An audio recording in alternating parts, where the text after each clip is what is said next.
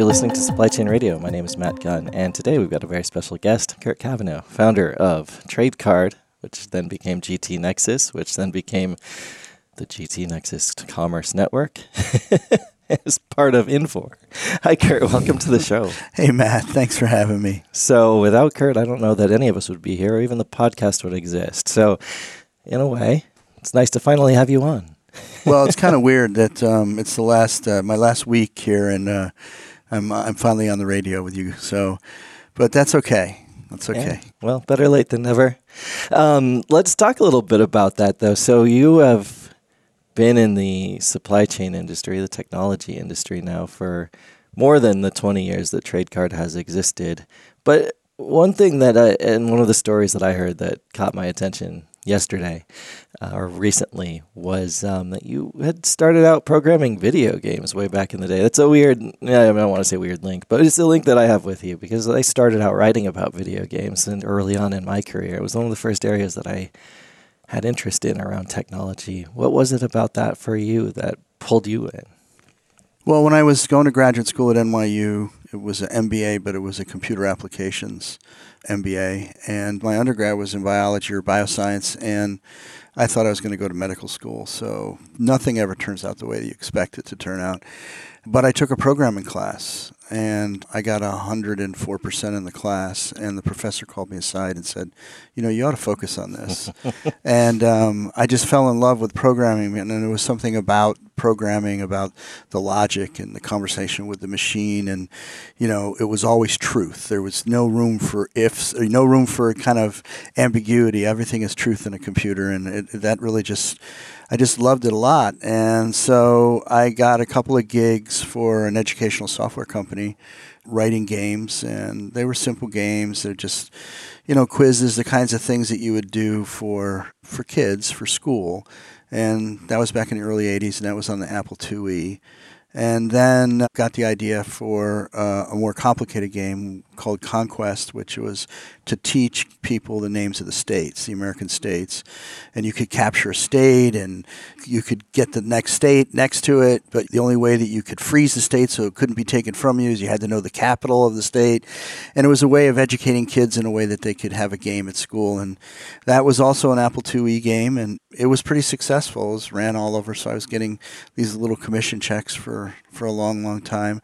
I actually co-wrote it with one of the now TradeCard employees, Ken Gollum, and he was 16 at the time. I needed someone who could do some really deep assembler programming, and he did that for me, and I wrote the rest of the game, and we did it together, and it was pretty amazing. And so I've always, that was just the beginning of my love affair with programming and computers. So it was pretty interesting. Yeah, no, clearly it opened up a whole new world for you and led to this new creativity. I find it funny that, you're talking about states and connecting the dots between states, eventually connecting the dots between buyers and suppliers, going into the supply chain space. Tell me a little bit how you went to that world. I believe it happened really in the financial side of executing transactions between partners. Yeah, so I really started my career, I had a couple of jobs before, but I really started my career at a company called American Management Systems, which is a big software consulting development company. No longer exists, got bought by a company called CGI. They're still around. And I started working on a project for them to develop a letter credit system for a couple of banks. And we installed that at the first couple of banks. And then I went on a kind of global trip for 3 years in Australia, England, back to Australia, France, Malaysia, Hong Kong, where we sold that software. And by the time we were done, 30 of the top 50 global trading banks were using that software for managing letters of credit for international trade. And I grew up to run the corporate banking practice, which was where that lived inside of AMS.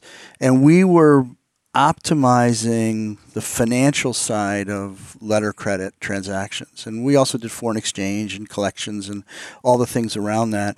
But it was very much focused on how to make the banks more efficient. And that was all through the 90s. And in the late 90s, we were approached by a guy from the World Trade Center Association, the association of those big buildings, that said, I have this idea for how to make it more efficient. And it was the seed of TradeCard. And it was one of those aha moments in my career where we had been thinking about it, not wrong, but we were thinking about it, optimizing it for the banks. And when we had this conversation with this guy, Guy Tizzoli was his name, it was thinking about it to optimize the underlying transaction and then bringing the finance in on top of it.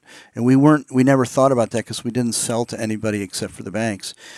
And so very quickly we designed a system, did prototypes, and fast forward, I left AMS and started the company Trade Card with a bunch of my colleague friends from AMS, and actually one of my clients, Guy Ray Herm, and people that work for him, Vanessa and Ken and Ted. And so there's a group of a couple dozen of us who raised venture capital from Warburg Pincus, and that was the start of Trade Card.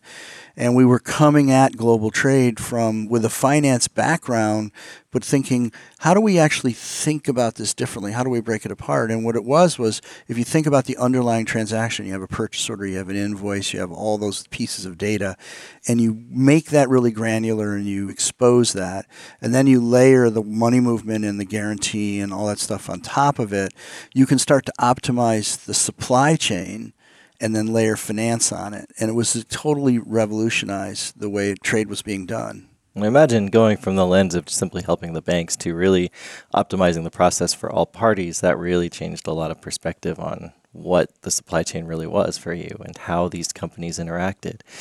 How did it all kind of grow from that initial seed? When did you start to look at technologies like cloud and network technologies to power this type of transaction? Well, when we started in 99, there was no such thing as cloud computing. I mean, the term didn't exist. The concept was out there, and we were called an application service provider.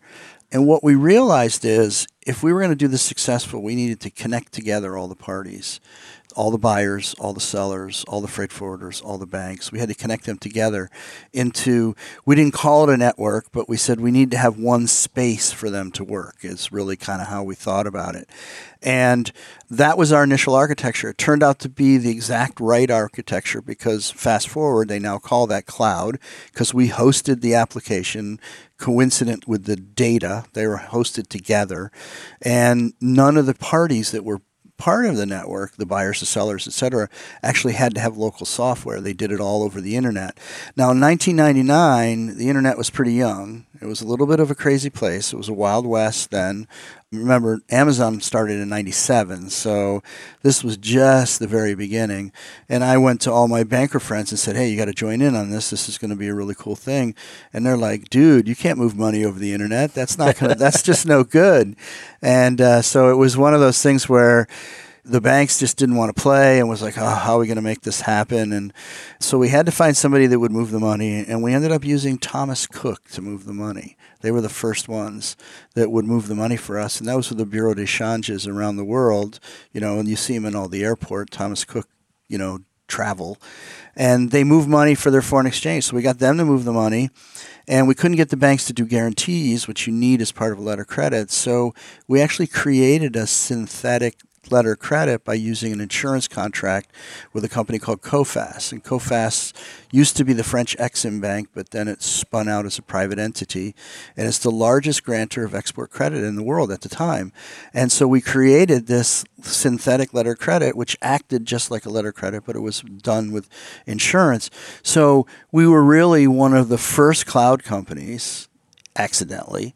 We were one of the first fintechs because we were creating this new financial technology, and neither of those terms existed back then, but we were doing it. So we cobbled this all together, and we started selling, and we boiled the ocean. We talked to everybody to try to get it going, and it was one of those things you never know. And a friend of mine at Comerica Bank said, well, we just lost this customer to HSBC. We'll bring you in, and we'll get it back with you doing it. And I said, okay, fine. So we met with Wolverine Worldwide, and they make the Hush Puppies and Merrill Boots. And they said, yeah, we'll try it. They were willing to be, technology leading edge kind of thing. And so we got them up and running. They had 14 factories where they managed their shoes, and we got those factories up and running. It was slow because we didn't have people in Asia.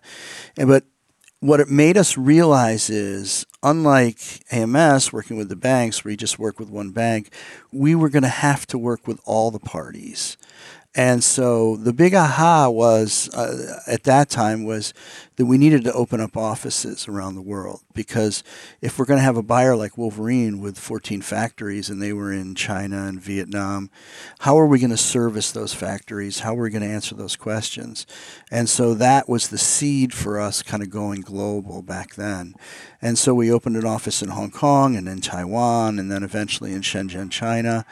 And, we grew this network of offices. And from Wolverine, our next customer was Nike. The CFO of Wolverine said he saved 20 cents a pair with every pair of shoes that he imported using trade card. And that's pretty phenomenal. And when you're a big company like Nike, you hear that, you're like, wow, okay. And so Nike took a gamble on us, and they were our second customer. They didn't give us all their business, but they gave us like $1 billion worth of business, which is pretty cool. Not too bad. Yeah. Not too bad for a startup. And we got them up and running, and they had 400 factories, again, mostly in Asia. And so that factory base began to grow. And then what happened is we realized that if we wanted to really do this quickly, we needed to stay in the apparel and footwear industry because we had those factories already up and running. And it's kind of like, if you think to a credit card, if you start a new credit card, it's only good if places accept it. Okay, you got to be able to take it to the restaurants. Well, we were getting those restaurants, we were getting those factories up and running on the platform. They were happy to use trade card because it saved them money too. And so we had Nike up and running, and then all of a sudden we started selling it to others, Phillips Van Heusen, and then it just exploded. It just took off from that.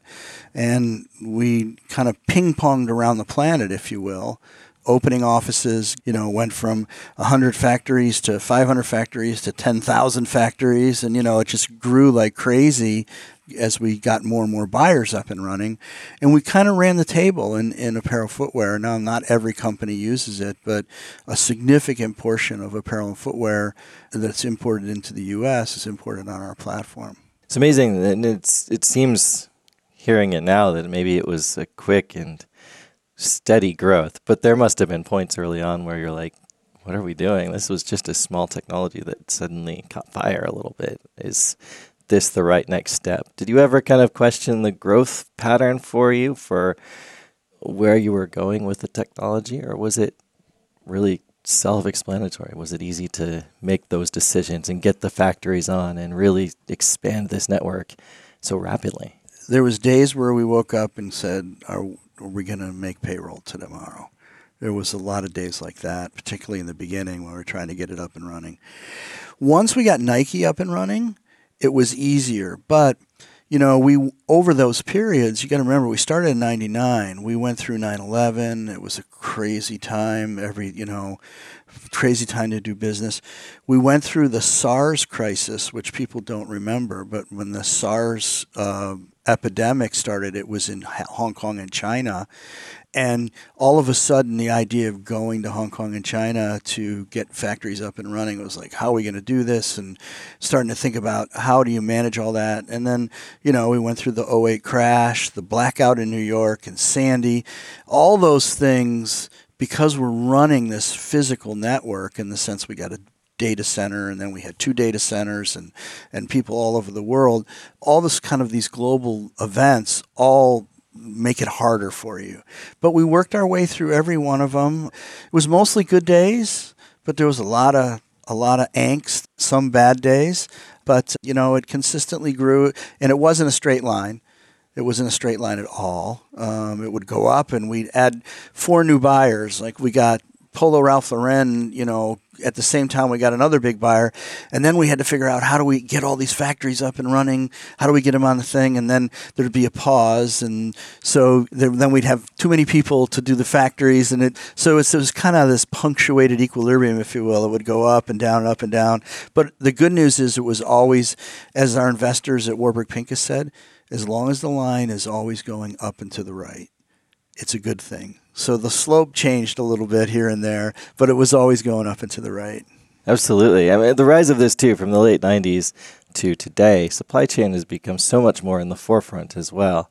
Being there early on and starting to connect these different companies, trading partners, suppliers, everyone else out there. And then seeing kind of that whole thing validated must be pretty amazing when you reflect on it. But at the same time, not everyone's there yet. Not everyone has digitized these processes in the supply chain. There's always work to do. Where are we going next with all of this? Well, there's still a lot of work to do, and I'm always amazed when I hear of companies that are still doing things old-fashioned way with paper, letters of credit, and there's still a ton of companies out there that are like that. But if you look at our path, we started with the financial supply chain with payments and guarantees, and then we added a set of tools for doing factory management, which allowed companies to do the packing and the scanning and generate those UCC 128 labels, which are the barcodes.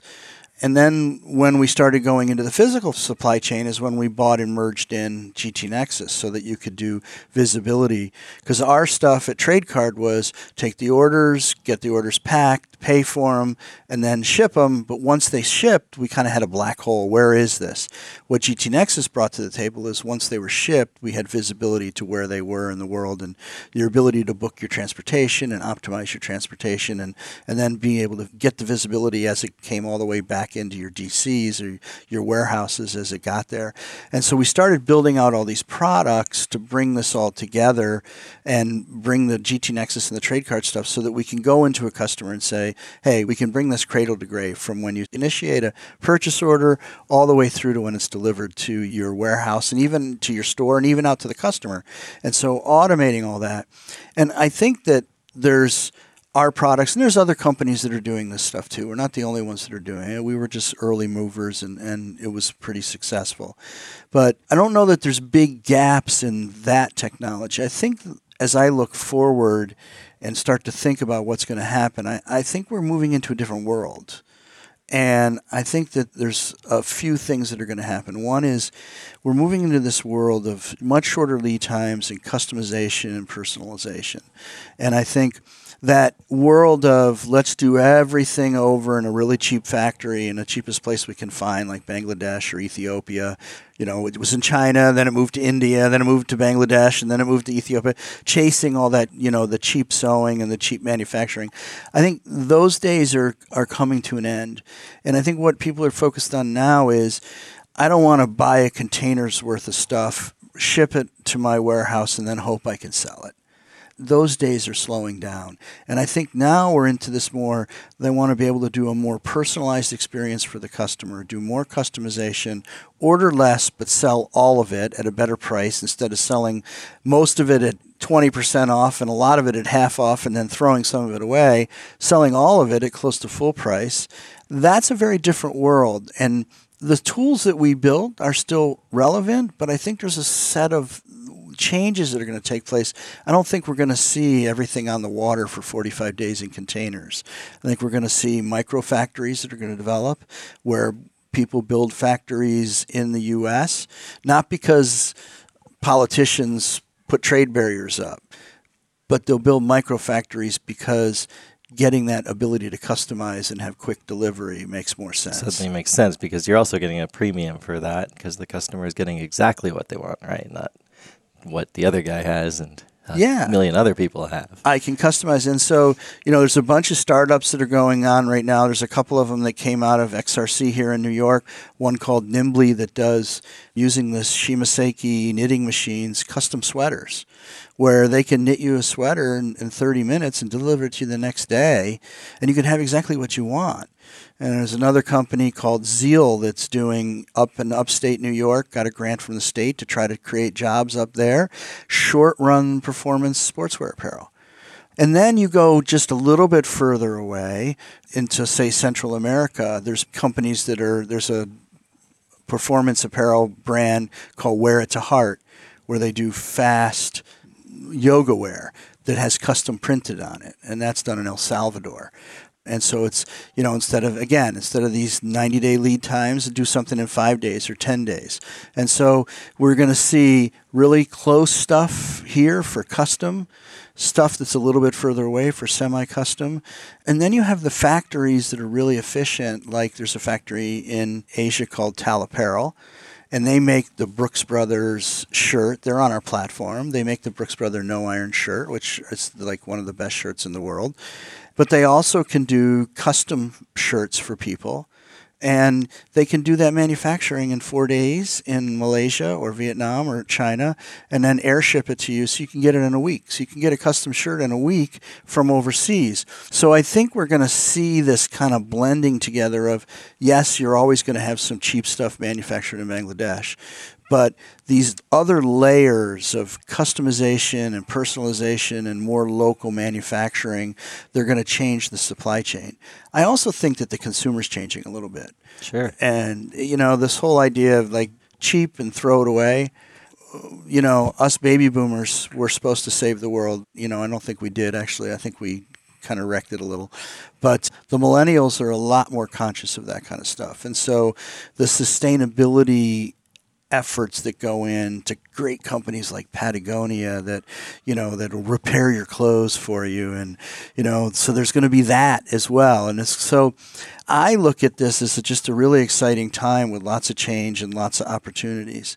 And then above or around all this is AI. Mm-hmm. I think that's data is everything. And we're moving into this new world where everything is going to be AI driven. And I think that's another really cool thing that's going to happen and change the world a lot. Absolutely. And it's amazing because we talk about personalization or customization of products. But within that, you're also changing services, you're changing experiences, you're surrounding the customer with something that's very relevant to them. And is a totally different way of finding the goods and services that you like. To me, it's amazing that, when you look back, the supply chain has a piece of all of that, just orienting the right way and finding the right technology to support that next evolution with products that we buy. That's so amazing. As we get better at the use of data, machine learning, and AI, how much more are companies going to be able to predict the future? Whether it's things that are happening in their supply chain or the things that are the patterns of what the customers actually want at the end of the day. Well, it's going to be in pretty much all aspects of the supply chain and the consumer experience. In the supply chain, there's simple things. And, we're doing some of those things now using the big data to do predictive ETAs. When is this actually going to get there? It's predictive ETAs that it's huge when you're on a boat. And if you can predict within a few hours when you're going to get it in your DC, that's pretty amazing, especially with how people have tight windows for when they can deliver stuff into their warehouse. That's a pretty cool thing. So there's that kind of stuff that's happening in the supply chain, and that's great. But I think there's real magic around really understanding what the consumer wants. And you think about companies like Stitch Fix, which are sending boxes of clothes to people using AI to learn what the consumer likes so they can get better and better at predicting what stuff in the box the consumer's going to take. And when you start to think about AI that way, you start to think about, well, if I can predict what the consumer's going to take, I can ship a lot less because I can ship just what I know they're going to buy. And I'm not going to have the markdowns, and I'm going to have better margins. And so that is going to just change the way the volume of stuff that's coming through the supply chain, because I'm going to be more accurate. I'm going to be less, spray it and pray. It's going to be more, okay, I'm going to use AI to be very targeted. And it also, you can start to do things like where you can get the signals from the marketplace quicker. So I've got a collection out there that is, got these 10 pieces in it, these, 14 different colors, whatever the collection is, and taking that early data very quickly and using AI to be able to predict of that collection, what are the 5 pieces in the 3 colors that really matter, and then going right back to the factory as quick as you can and saying, okay, let's focus the collection on these pieces, these colors, and really slimming it down. And that, again, it affects the supply chain because of the volume that's going through, and the supply chain needs to be reactive. You need to be doing it more just in time. It may mean more air shipments and less things on the boat, but I'm going to get more of the right stuff to the right place. And so those kind of tools around AI and being able to predict what the consumer wants is huge. And we see it in housewares, things like that, where we can get the trends very easily. And my merchant friends don't like me to say this, but there may come a day where the computer is better than the merchant at predicting what the consumer wants. Because the computer can look at hundreds of variables. A good merchant who's making selections about what goes into a collection, whether it's homewares or whether it's, clothing or whatever, can only look at 10 or 12 variables at the most. That's all their head is capable of kind of putting it all together. So the computer can really think about this. And, wrapped around all this is this boom in computer power that's taking place right now. The chips are just getting so strong, and they can process so much more so fast, and we can store so much data so cheaply that all that stuff comes together to, create an opportunity to really change things. Talking to you now, even though you're retiring, and I'm using some air quote, quotes unquote, here, quote, right? Unquote, yep. I get a sense that you're still very passionate about the things that you do, about technology, about where the world is going.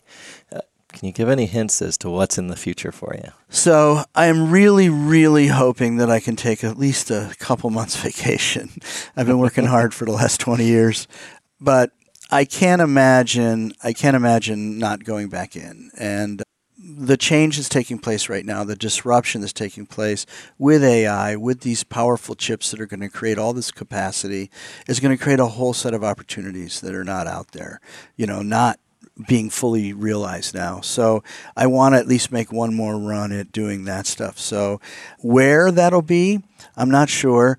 I've been asked to do some technical advisory for companies, like work with the CEOs and kind of do some coaching around how should they be thinking about technology. Because I think one of the challenges that I see often is you have these great CEOs of these companies, but they just don't know enough about technology to understand how should I be thinking about it? How should that dovetail into my strategy?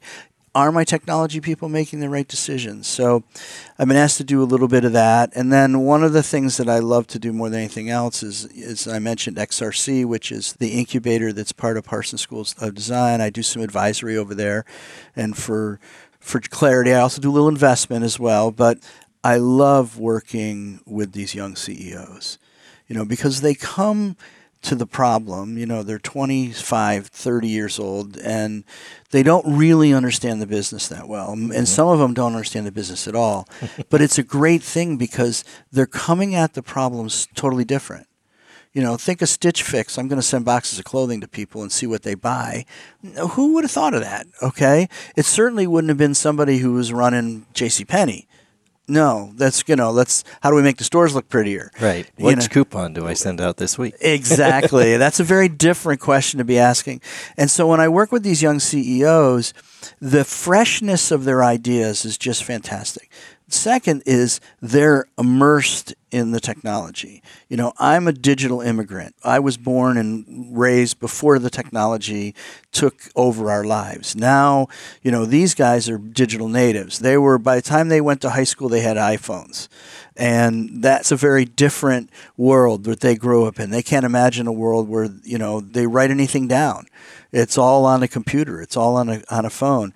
And so the combination of the native knowledge they have about technology, the naivete they have about how real things work, allows them to come at these problems from a very different point of view. And it's fascinating for me because it's like, I slap myself in the head all the time because that's a great idea. Now, the way you're doing it is stupid because you have no idea the back end. How are we going to manufacture this stuff, or what are we going to do with this, other problems? Worry about that later. Yeah, worry about that later. Well, you can't. You got to do it all together. And, and that's where I can help them. And that's the fun part of it is you can bring that level of experience to it. But it's when I'm working with these young CEOs, I'm seeing the world through a fresh, young set of eyes over and over again with a different point of view. And that's a lot of fun. So I think the advisory stuff and the working with the young CEOs are stuff that I'm definitely going to do in the short term. And, there's always one more company. Who knows? But it's got to be a super idea, and it's got to be something that I can get really passionate about because none of this stuff is, a 9-to-5 job. It's got to be something that you love and you're going to go after with a lot of passion. It becomes a big part of your life. Kurt, thank you so much for joining. Any other thoughts as we close out this episode and close out your time here? Well, with GT Nexus? I can only say that the real secret to GT Nexus was the team.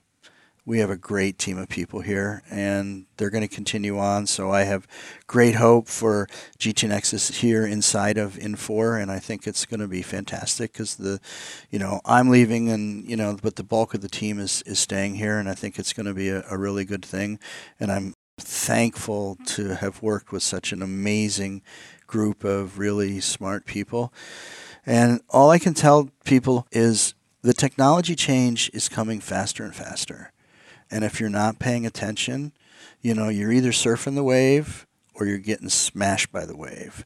And being up on the surfboard and on the wave is a lot more fun than being rolled around underneath in the wash, if you will. So sounds like someone speaking from experience. Yes, both physically and metaphorically. So you definitely want to stay on top of the technology and stay involved because it's changing faster than you can imagine.